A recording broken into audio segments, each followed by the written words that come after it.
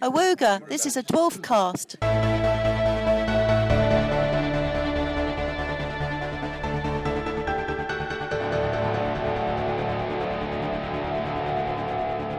Hello and welcome to the Ganymede and Titans semi-retrospective Dwarfcast for Series 11, although we have left it so late that it's not really a semi-retrospective, it's more of just a retrospective of Series 11.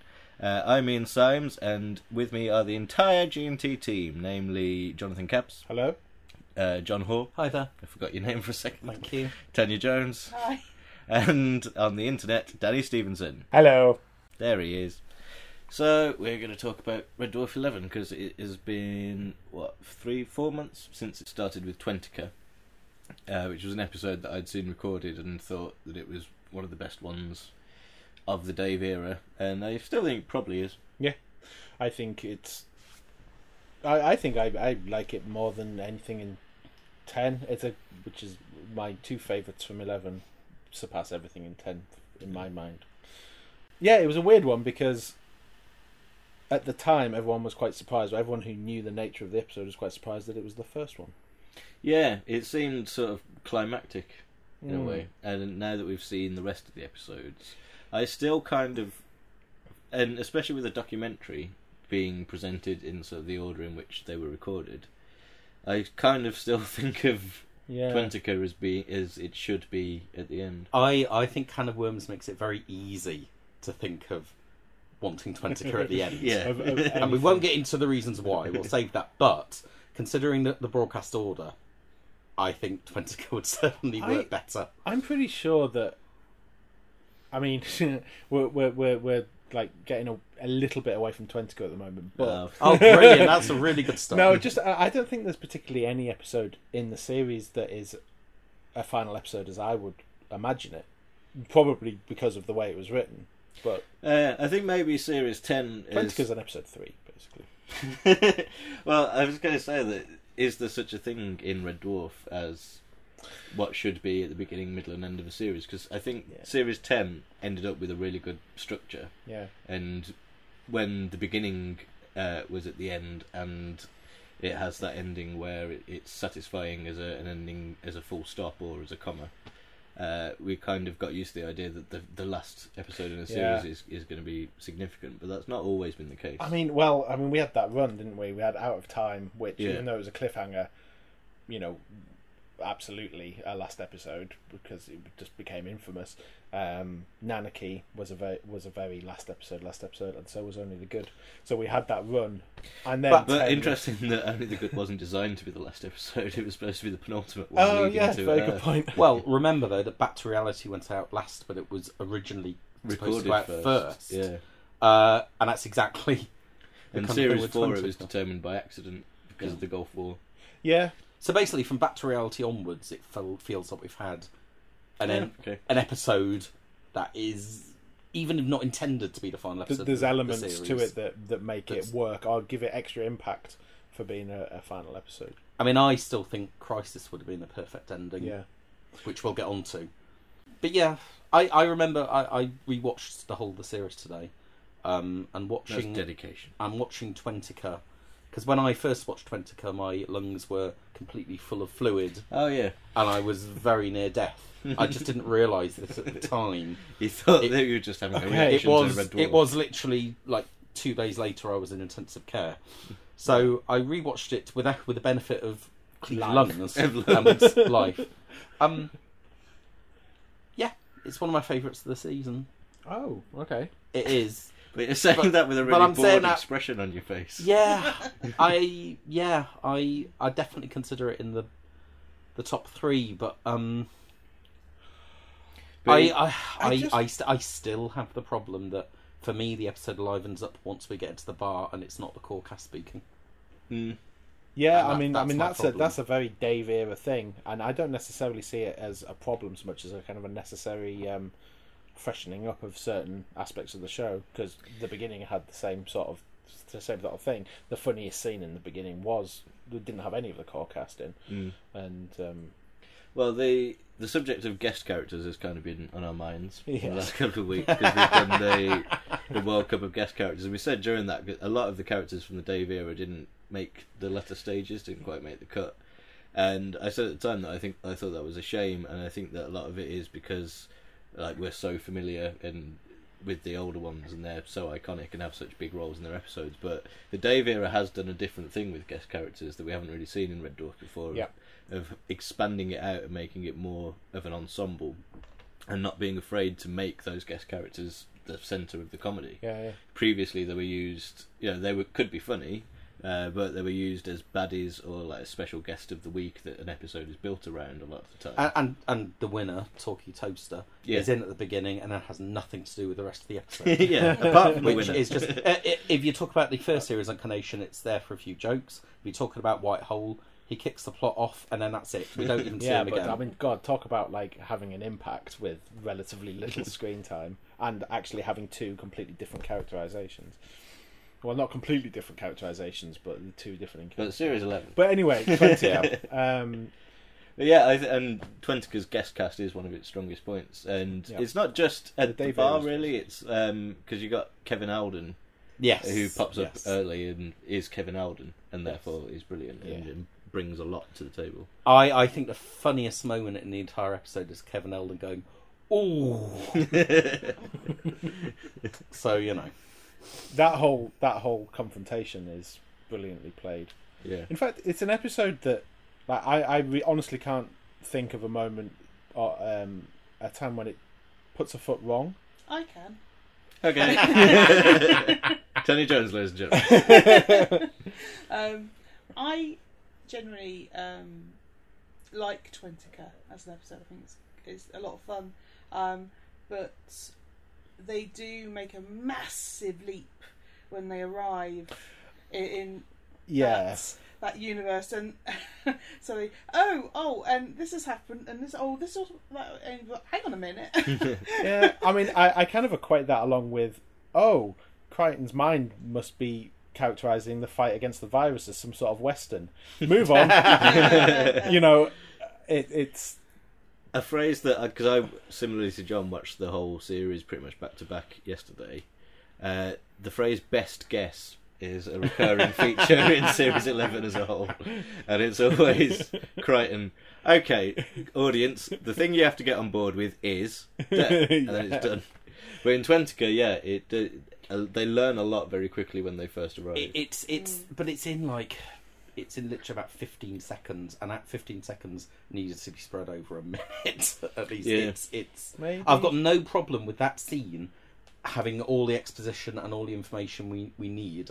It's not that I think it needs to expand too much, but just not 15 seconds. Just a bit more breathing space. Just a bit more breathing space, and a bit more action, and a bit more action over there, cutting to Crichton, figuring something out, action over there, cutting back to Crichton, not just a monologue where he goes from a standing start to the set breaks into the plot within 15 seconds. I think it shows the sort of standard problem that seems to be in Red Dwarf nowadays, where there's two really good ideas and they're both competing in the same episode, and so neither is quite given the screen time it ought to, because it's not really clear, well, not to me anyway, what motivates the simulants to do what they're doing. I think their key motivation is part of the bit that's in the quick bit where they say, no, they're coming to enslave humanity. Yeah, it's the standard. I think in terms of having those two elements, the exponoids and the technology-less world, I think that they marry together better than most. It's not like a lot of Series 10 episodes where you had two completely separate plots, or indeed other episodes in Series 11 where there's two completely separate plots. I think you're right, they do fit together well.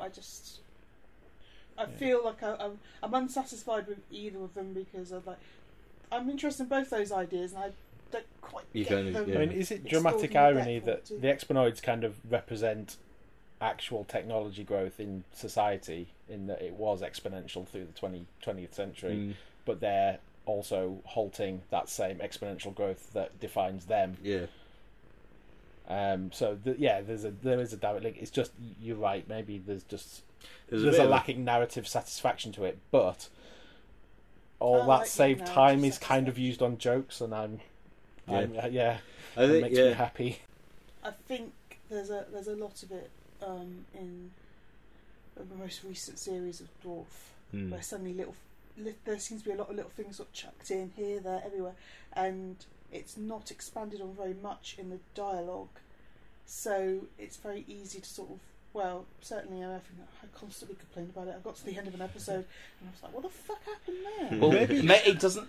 Part of the problem maybe with the bit at the end about the explanation is it really is a tell don't show.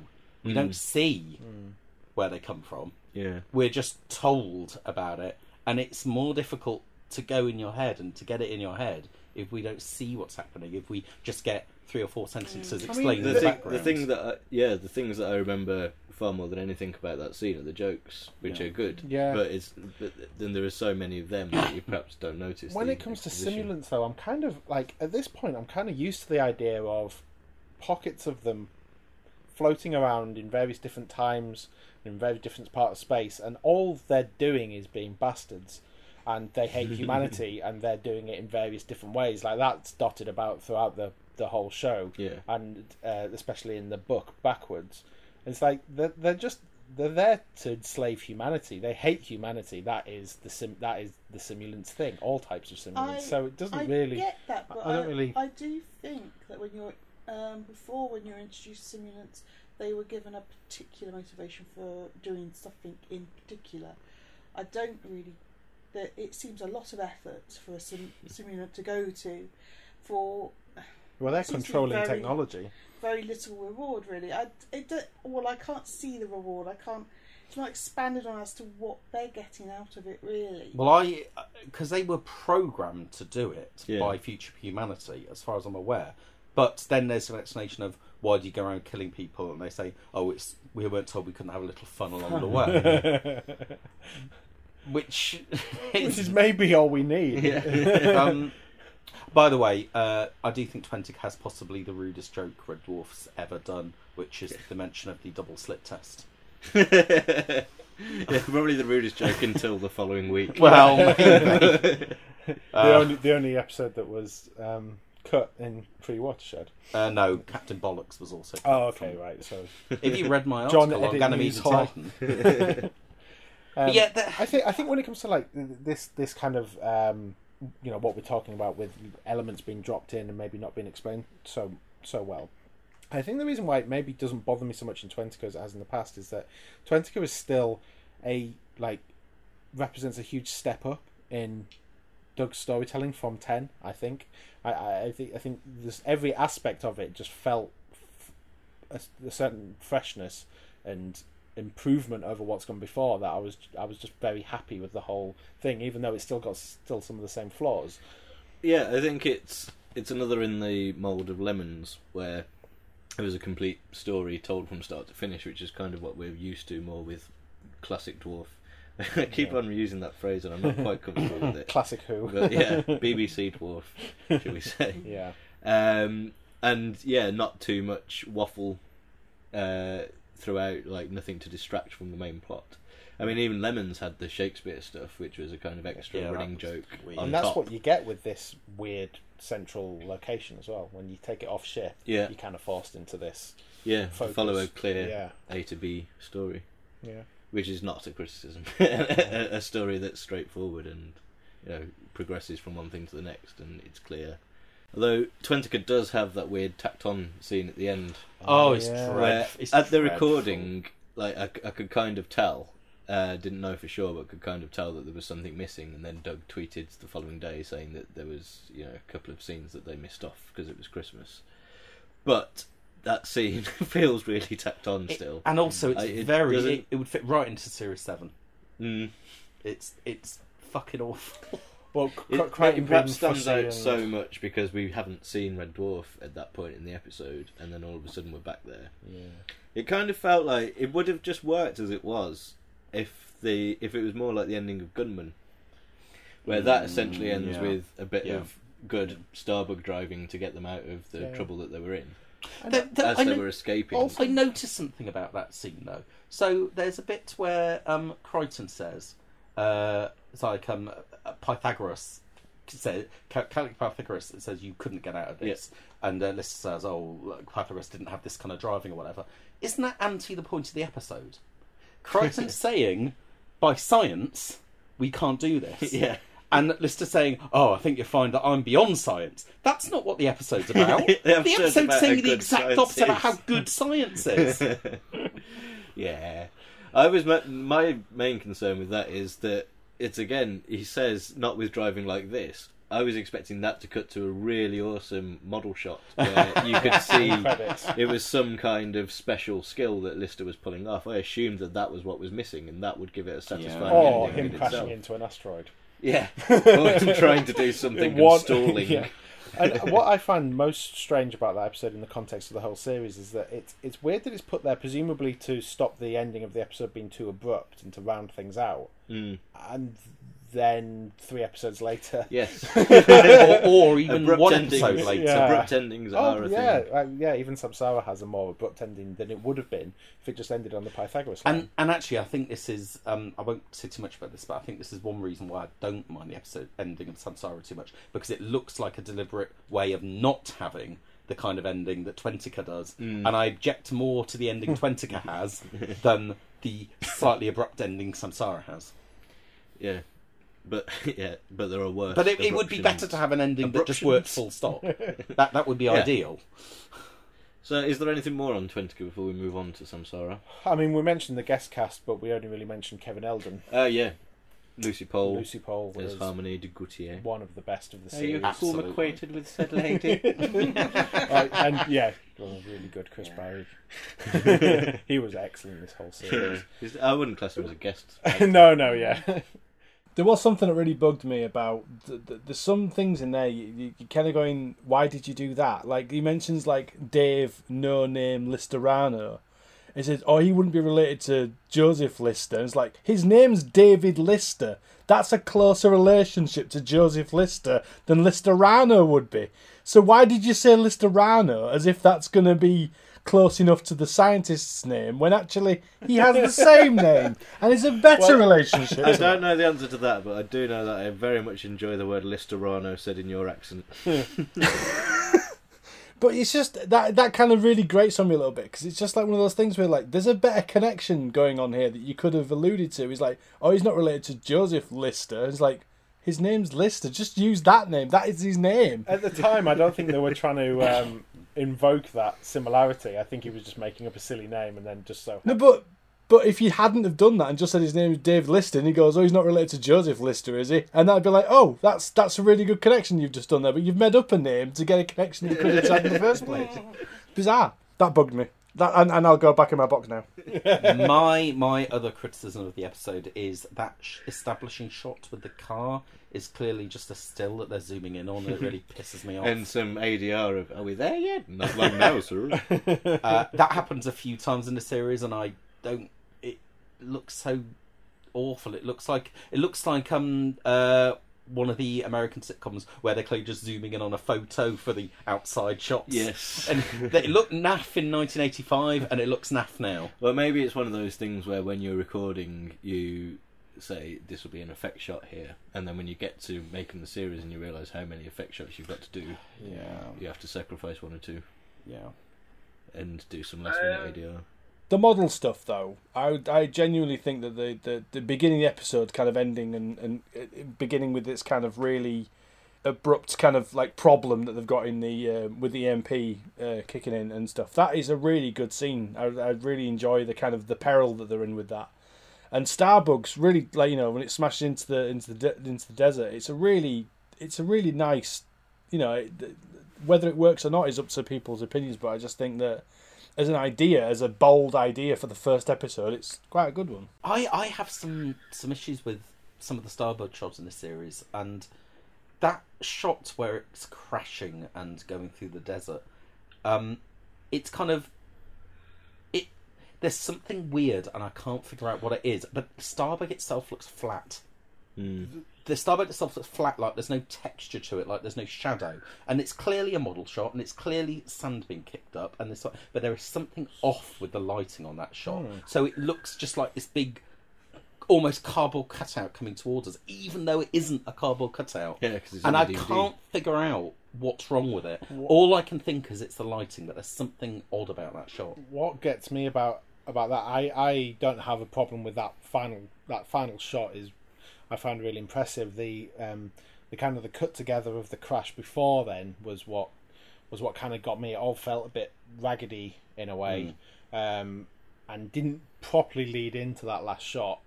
I give it sort of the lead in that it deserved, because that last shot was lovely in my opinion. In my Well, you're not allowed to have a different opinion, as I'm sure you're aware. Yes. Maybe it's just lacking the actual film look. The risk of sounding like a wanker. I don't know. Like, do model shots need that authentic film filter? I don't know. Or to be shot on film, as was the case. Was it actually? Not in 11, but in the old. Oh right, days. yeah. That's what I mean. Yeah, I mean, you can, you shoot progressive with high quality cameras and all this. But that's not. Yeah, film. But then I also have no idea what I'm talking about, so it's a tough one. Balanced debate in the form of one person arguing with myself. So, Samsara? I've been looking forward to this one. Samsara. John first watched this in on an iPhone in a hospital bed in intensive care. Yeah, and I liked it. Possibly. So, not ideal.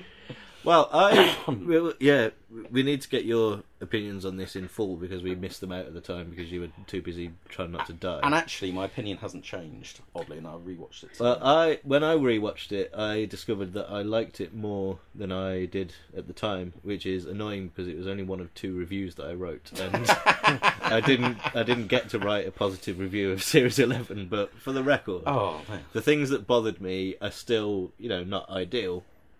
I'm not keen on the long conversation about Einstein and Formica, yes, etc. I agree. That's awful. awful. But it wasn't as big a deal as I remembered. It wasn't as much of the episode taken up, and there's still plenty of good stuff. And I think I like the flashbacks more than most people like them as well. I love the flashbacks. I think they're by far the most straight, the best bit of the episode. I like how and they're it's the bit with no cast, no regular. I know. So go on then, John Hall on Samsara. Right. Well, my issue with Samsara is that I don't think it's funny. I just don't. I don't think the episode is particularly funny. I think there's the odd good line, but I don't find the episode funny. But I do find it very satisfying. I do think the flashbacks work really well. I think they're integrated beautifully, where they do the fades between our time and the flashback time. Some of those are really well done. That one where the camera's moving, it goes behind the computer console or whatever, and it checks. Yeah, some of them are so well thought through. They're really good, and that's especially difficult to do when you presumably. I don't know whether they shot one side of those in front of the audience and one not, or whether all of it was pre-record and then they cut to the audience stuff. They actually did it live. So yeah, some shots were actually shot, so they had the camera locked off at the position as close as anyway and then the intercut was we were showing the pre-record, and then the camera the vision mixed into the live as it was shown to us. So some of those transitions were done to us, and we could see them because I was. That's just amazing, and it's difficult enough to do that stuff well without an audience there. But if you're doing some of that stuff, so that's just brilliant. I think that really shows in the final episode as well. It's nice that sort of effort. Yeah, presumably. Primarily, that's for the benefit of the audience on the night, but clearly that shines through in the final cut as well, just because you've done most of the hard work already live. Yeah, that's nice. I think it's a really the idea of the Karma Tribe is a really nice idea. Yeah. I think it's well developed from the Justice. It's a good way to reference stuff. Old stuff as well. But there's some brand new elements. I really like our 2 main flashback characters. Again, I don't think they're funny, but I love.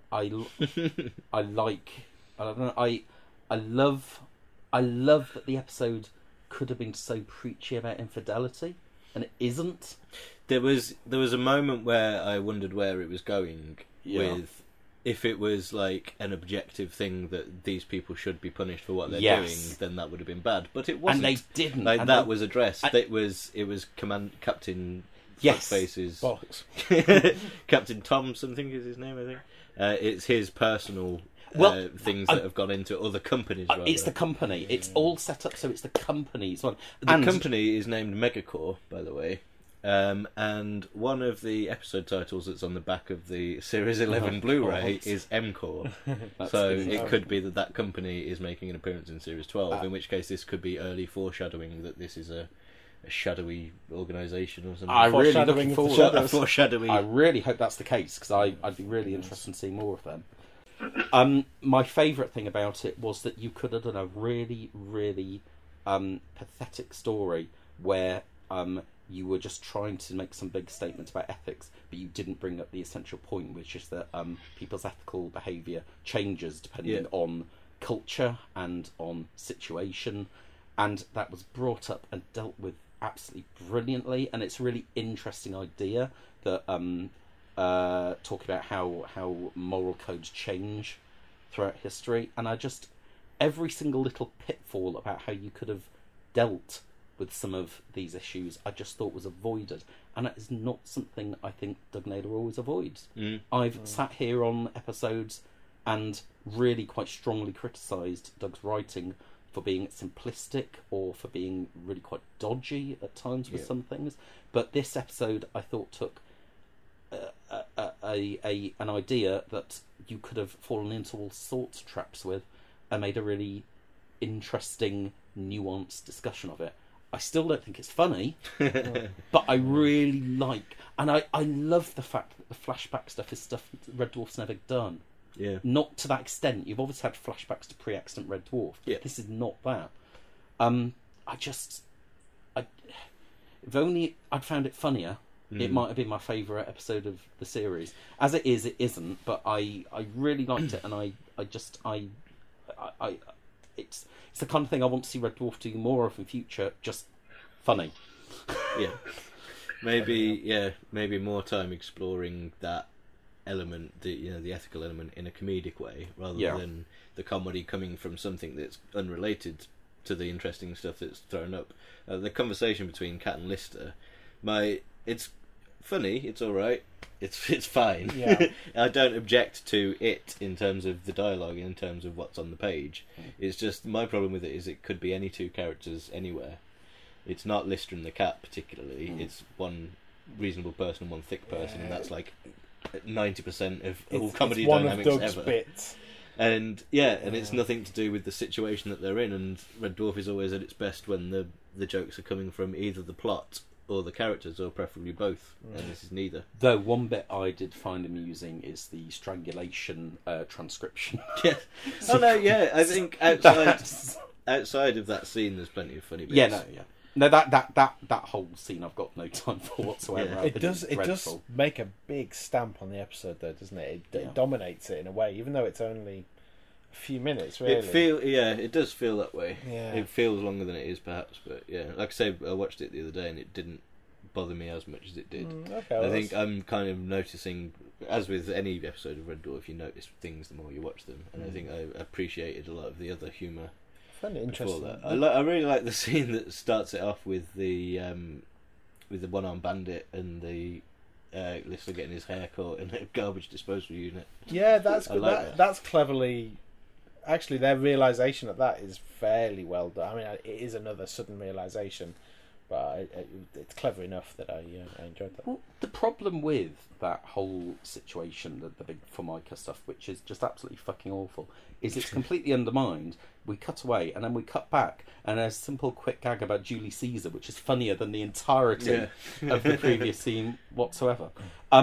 This episode does unfortunately have one of the worst lines in the entire episode, which is I'm a computer scientist, for God's sake.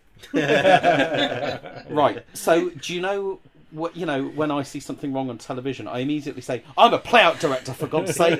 That's the first thing that comes to mind. And especially when you're explaining that to someone that you know extremely well. Yes, I mean, that's just That's just bad dialogue. There's no way around it. That's first draft stuff that should have been Also, is rewritten computer and sorted. scientist That's an awful. actual job?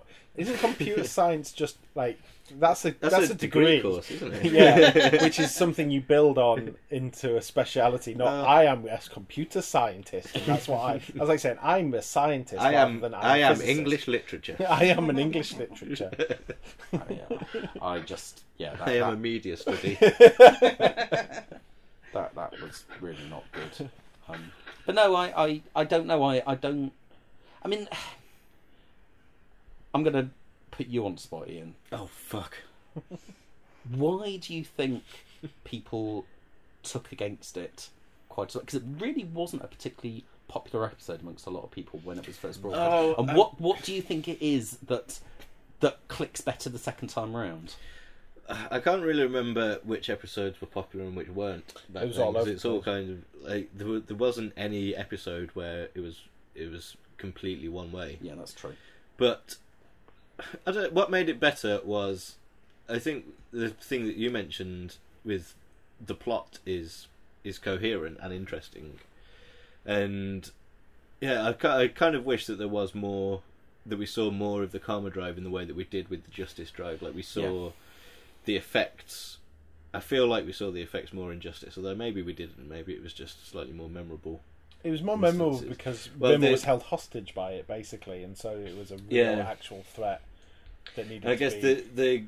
the climax of Justice World is the fight between the Simulant and Lister, played out in the Justice Zone, ties up the whole concept, and it gives more of a reason for the concept to be used at this particular point, because you've been talking about the Justice Field all episode, seeing little glimpses of it, and then you see exactly what it can do and exactly how it helps the good guys win, and kind of see why it was a good idea in the first place. It's fucking good. So episode. I think if we'd have had a similar ending, in terms of structure in Samsara, where we see them escape using what they've learnt, that we see them getting back to Starbuck, because it ends with Crichton explains what the Karma Drive is to everyone, and everyone gets up on the same page, and that's funny, where he has to punch Lister in the face in order to buy the time to explain it. And then they say, right, let's get out of here very carefully, and then they just do. Well, do you think a better way of ending the episode is doing some kind of intercut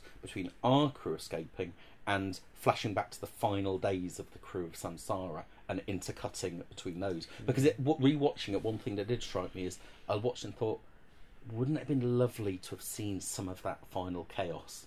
Yeah, I think that's one of the reasons I have a problem with the episode, is that you don't see anything of the crew getting in trouble, and then sort of realising what's happened to the Karma Drive. So obviously they do at some point, but it isn't fully explained how it ends up being so chaotic, because you would think that, if they get it, they will either act accordingly, which some of them did, or someone would be able to put the Karma Drive back to its factory setting. Or trying to. I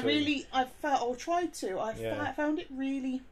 Well, it hard protected to believe. itself, so it developed this immense self-protection, which vaporized Dan Tetzel and the other one, Maggie Service, and. But why didn't it have? Yeah, it was that was the reason for self-protection. I didn't get that was self-protection. I thought it was a punishment. They were punishing. It was punishing them for all the good stuff that the majority of the crew were doing, because it had been broken. And the reason why Tetzel got vaporized was because he did something good by warning our crew about the drive. Yeah, the two, Green and Barker, escaped initially. That's them. But no, I think I agree with you, but for a different reason than what you said. I think you were saying that the drive made it impossible for them because it was protecting himself. I just think the drive made it impossible for them because Barker had fucked it up so badly that it was, it was impossible to beat the Karma Drive, because you had to memorize the sequence of fucking symbols, and it just went on and on and on. That would have done, I think. That would have done. You had to in order to want to defeat the karma drive, that's doing something good. And so as soon as you want to do it, it will punish you. And I think the chaos ensued because they realised this and it was too late, and they had to dramatically skew it the other way. That's what Crichton said. And also in my head, because it's a programmer that's fucked up the drive, it has to be a programmer to fix it. Not any old Tom, Dick and Harry can put it back to factory settings. We need a computer scientist. They need a computer scientist, damn it. And my idea, again, this is just in my head, and maybe this is the problem, but linking it all together in my head, I felt that the scientists, computer scientists, could not physically get to the drive in the chaos. Yeah, and Barker but fucked up. It would have been nice to have actually been told this rather than making it up in my head, maybe. Yeah. And I think your point that you both made, John and Tanya, that you'd have liked to have seen more of the samsara in its, in the flashback states in one way or the other. I think there's something that explains whether that's not the case, but it doesn't make your criticism any less valid. I think I know what you're going to say, but go on. That this was initially supposed to be an episode with 2 characters in a lift. Yeah. And at the very, late in production, this is the money-saving episode. And it completely does not invalidate the criticism, because you are judging it on the final episode, and you say, I would like to have seen this instead. I mean, for a bottle episode, it looks expensive. It does seem to have got out of hand as a bottle episode. Yeah. There's loads of props about, and there's a guest cast. Yeah. Well, actually, there's quite a big skeletons guest cast. everywhere. Yeah. Unfortunately, there's not a big guest cast. Well, there's relatively, extras. There's lots of extras, but there's 3. Yeah. I hate to say this, because I was really impressed at the time, but looking back, I don't think Twentica wrings an awful lot of comedy out of its huge street set.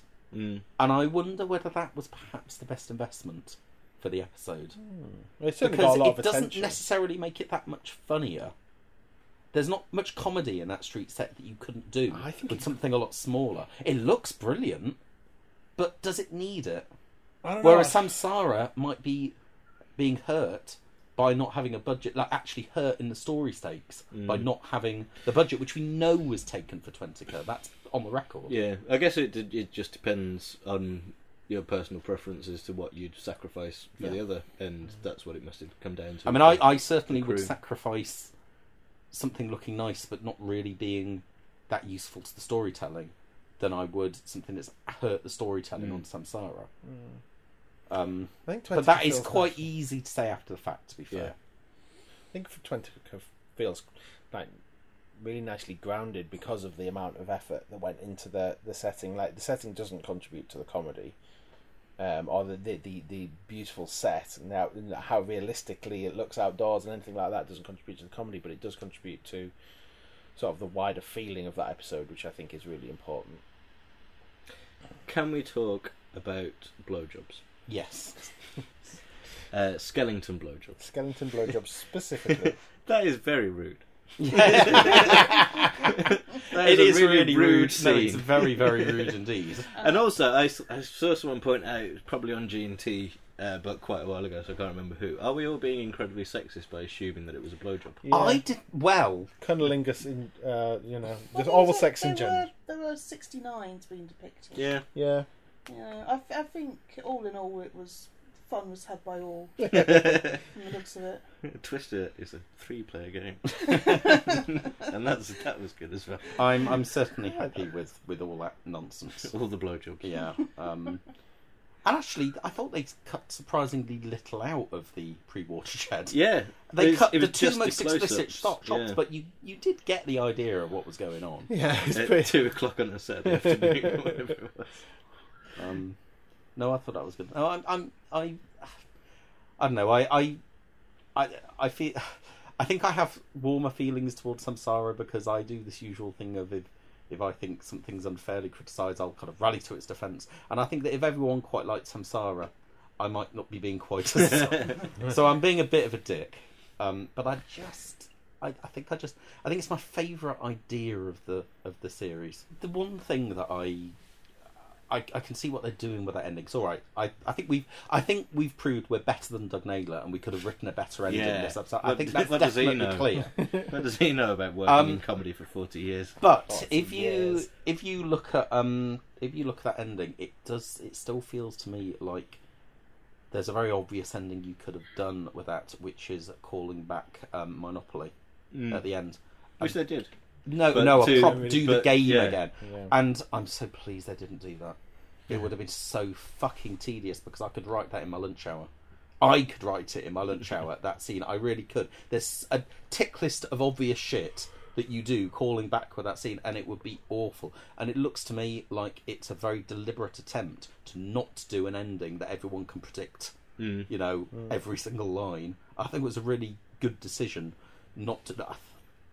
You know, you can, I find it's like we complain about Twentica because I complain about Twentica because I don't like that ending. I find it difficult to criticise the ending too much here when they've done what I wish they'd done in Yeah. Twentica in a way. So, I mean, there's obviously a there's a better third way that I can't write because I'm not a writer. Yeah. But someone on G&T said they would have loved to seen a whole Monopoly second scene. It's like, God, I can't think of anything worse. Because you've already done it. You've already done it. And it was We good. already know that. So, and it is all set up. You've got all the you know, the thing that lets them escape is all the revelations about the Monopoly cheating. So yeah, that ending is what like a book on sitcom plot structure would tell you to end on. And Yeah. it's- Yeah, that's exactly. and it's a very it is a surprising and interesting episode, and I think it is the first instance of like massively split opinion as well. Like Twentica was pretty even, but then and it doesn't let Samsara, up now. it doesn't let for the rest up, of and the it's like series it's just a series of pretty much being at any point is pretty much everything to anyone. Like every Red Dwarf fan gets something from this series, like something for them, and it's because every episode does have a good idea somewhere or something strong about it, something at its core that's worthwhile and good. And I think it's nice to kind of look back and recognise the good bits of Samsara. But wouldn't that flashback intercut finale with both crews escaping? It would have been expensive. It would have been massively expensive. I mean, as much as anything else, I think you would have needed to build more set to do that properly, let alone anything else. There will be an explosion. But I presume we're going to get to see that with Samsara Remastered in about 20 years. Anything else on Samsara? I don't think so, but I really hope there is some kind of sequel in Red Dwarf 12 regarding M-Core. Yeah, That sounds interesting. Well, Interesting company. here's and I genuinely haven't got a clue. It's like a more evil JMC, basically. well, here's a smooth link. We're talking about foreshadowing. In the following episode, Give and Take, which we will discuss now, I spotted, well, didn't spot, but it reminded me of something when I rewatched it that is really weird in Give and Take, and now I'm starting to think, is this some sort of foreshadowing? Because I'd noticed the M-Core, Megacore thing. When Snacky is, when we're skipping ahead a bit, but when Smacky is introduced... Smacky. Where's he Smacky? No, Snacky. You did say Smacky originally. Okay. That's a whole different kind of dispenser machine. It's one in Scotland. When Snacky is introduced, he says to Rimmer, "I once had the pleasure of serving one of your former colleagues, Ronald Littlewood." What? Yeah. And that's never referred to And again in isn't the there an episode. episode of 12 called Ronald Littlewood? That's it. That's exactly it. There It's is the one with Norman Lovett. Yeah, we can talk about it. Yeah, surely that's got to be something. Is that going to It's be got to be, picked because up? it leapt out even more to me on my route. Yeah. What a weird line. I mean, worse than any of the Kachansky stuff in 10, and that was pretty shit in terms of foreshadowing. Yeah. Especially as it foreshadowed nothing. Yeah. But that this was the was flaw. like 10 times worse. And what the hell is that line about? I don't know, but other than that, it's a really good It's episode. an amazing episode. I hate it. Oh, I don't like it either. Oh, We have a schism. Can I just point terrible out that schism. I have very different views on Samsara to Tanya. Yeah. So this is not a joint opinion Stop bullying that we're us. having. Fake opinions. Anyway, sorry. Let's have the good stuff first. Well, Smacky. No, Snacky. No, he's Smacky now. Okay. I've ruined him. He's ruined Smacky. Snacky is very good. Yeah. I particularly like the scene, although, yeah, it's Rimmer that takes the centre stage in it, but the psychiatrist montage, where he's talking about when I woke up, the lettuce was gone. See, that was that scene was one of the ones that kind of fell flat for me, in that it just felt a bit too by the books of cut together some random things. That is definitely true. Yeah, It's Chris Barry saying them. Watching it, I just thought it's a really good idea for a sequence, but I know they're going for non sequiturs, but you need proper non sequiturs. That teddy bear line, what's that about? Come on, no, you need stuff that can never be explained, ever. And it's a bit of a shame the writing wasn't there to back up, as you say, a good performance by Barry. Did anyone else? I admire Barry. I admire Barry. Every time I watch that scene, there's a cut. So it cuts to Snacky, and then it overlays the sound from the next cut, which is Rimmer whimpering, and I always think it's Snacky reaching the end of his limits and starting to whimper halfway through the session. So it's just a very odd one there. And yeah, Snacky and also Asclepius, the two droids in this episode, are both very memorable. Smacky and Sleepy. I found You have to find one follows the other. I found Asclepius far more interesting than Snacky, who I wasn't that interested in really. I like the Milton Keynes joke. The Milton Keynes joke is brilliant because Robert Llewellyn delivers that. It's like there's fear in his voice when he mentions Milton Keynes. Fear, dread, like all the appropriate things. He must have been to Milton Keynes. I mean, I'm not saying it's a particularly progressive or revolutionary joke, doing Milton Keynes jokes in 2016. Yeah. But that's kind of the point. My favourite bit of the episode was when they were in the old power station control room. Yeah, that was lovely. Lovely buttons. Lovely. Forley power station. I watched it. I'd say Give and Take is, maybe apart from Twentica, is the closest to having universal acclaim amongst the fan base. There's a lot of people who really, really like Give and Take, including a few people like Pete on G&T who have very generally quite negative views on the Dave era as a whole. And they really, really like. Not so much negative, but it was very odd. Like it felt like just the whole reaction to that episode from many different corners just felt, and those people that didn't like it that I liked it because it surprised me. Yeah, which is often, John, one of your criticisms is that it doesn't surprise you very often. Yeah. And when something comes along that you don't see coming, you react to it more strongly. And I think that's perhaps why the episode in general has had a good reaction, and certainly I think why I like it is because I didn't see the time travel element coming. You know, I certainly didn't see that coming at all. And when I kind of realised what was happening at the same time as the characters were coming up with the idea, that was immensely satisfying. Like, I was on the same page as the writing. It's like I was not expecting it to happen, and then I got the idea and they could yeah, well, that's a it rush was as well, he stole his own kid. When was the last time that happened with Red Dwarf with you?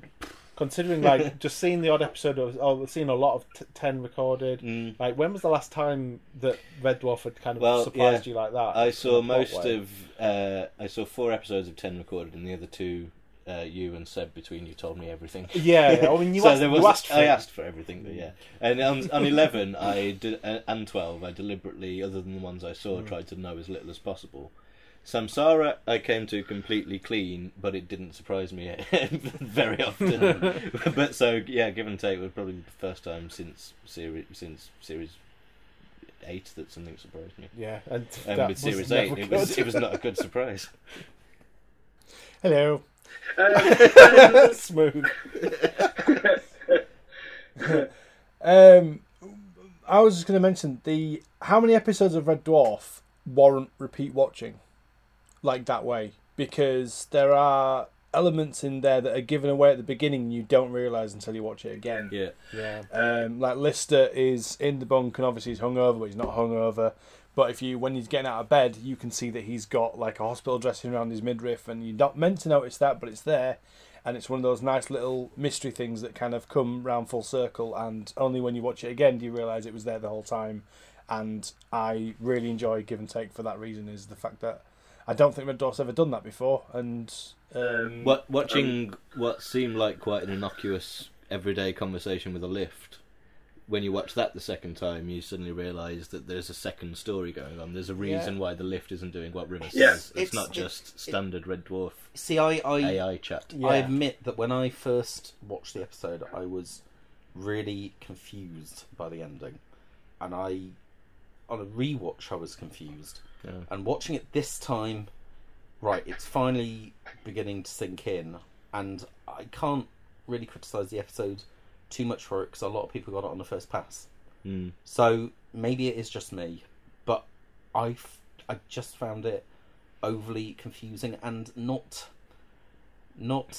like sometimes there's a thin line between something being confusing and something being deliberately putting you off the scent.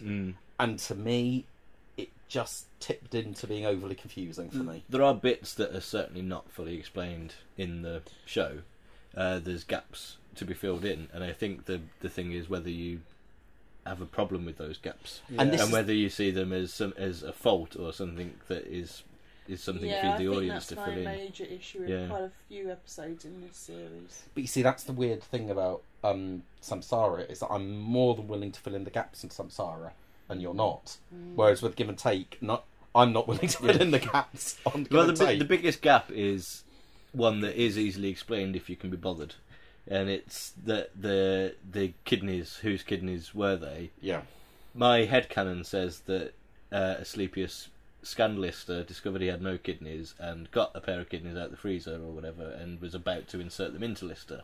But that is in no way implied by the episode. No. That's just me. And if your reaction to it is, "Oh, I really enjoyed that. Oh, what's that gap?" then it's more fun to fill it in than if you watched it and you didn't like it and you noticed a gap. Then that gap becomes a problem rather than an advantage. Yeah. I kind of have zero tolerance to that sort of thing. Although you're right. I mean, if you like it, you like it. I think part of the trouble is, I just didn't find it particularly funny. I mean, I did struggle with the comedy. It's my second least favourite of the series. My least favourite being The Obvious, and a lot of it is I didn't really find it that funny, and I do struggle to explain why. And a lot of people say it's their favourite because it's the funniest, specifically because it's the funniest. I just really seem to struggle with the comedy in the episode. I just point blank don't find it very funny. I don't know what it is. Nothing really seems to land for me. I don't know what this series is, but it's just like with every other like disagreement on episodes and like in the past, it's like you can have a pretty good idea about why someone likes or doesn't like a particular episode, even if you have an opposite opinion. And I can't fathom it out for this one at all. It is interesting. Yeah. There was I know we go on about it. There was a certain level of consistency with the reaction to 10. And there's nothing. Nothing with 11. The closest you've got to with 11 is that Twentica's generally well liked. To add to the inconsistency in my mind as well, is that one of the biggest strengths of this episode is the surprise of the second half and how it takes this sort of sharp left turn, when basically it's smooshing like two things together, which is exactly the sort of thing that I've complained about in previous episodes. So why the hell this is? I mean, it's connected up, obviously, but why the hell this is any different? I don't really know. To me, maybe it's the same tropes done better, or done in a way that is more pleasing to you. Yeah, I mean, it left me wanting more. I wanted more Asclepius, but I saw that as a good thing. It's like it felt like episodes of old where things were rattling on at a pace, and every single episode of 1 to 6 has ideas and situations and characters that I want to see more of at the end of the episode. I haven't got enough of those things, and this is like the first time that that happened in some of the new episodes. I wanted more of the space station stuff. I wanted more Snacky. I wanted more Asclepius. And it was good that they left me hungry. To me, there's a it's a word I've used with 3 episodes of this series, but to me, the ending feels like it devolves into a runaround. There's a lot of running around, and I take Mike Reed. I take the idea that they're doing something, but it doesn't land for me. It just feels like a load of characters running up and down corridors. But even within that, you've got one character who is Lister sneaking up on another character who is Lister. That was a good shot. Yeah. I'll give you that. Was a good There's shot. always really stuff to good keep shot. me entertained throughout. I think. Give and Take also features Captain Bollocks, which is one of, like, I don't, I prefer Captain Bollock. I like Captain Bollocks more than just the words on the in the script and the performances in that scene. Yep. I just love that the phrase Captain Bollocks is now a thing that's associated with the Red Dwarf in quite a major way. I think it's only funny on the fourth instance of Captain Bollocks, personally. But I take your point. And again, that's Robert Llewellyn. Yeah, Like really superb performance all series, I think.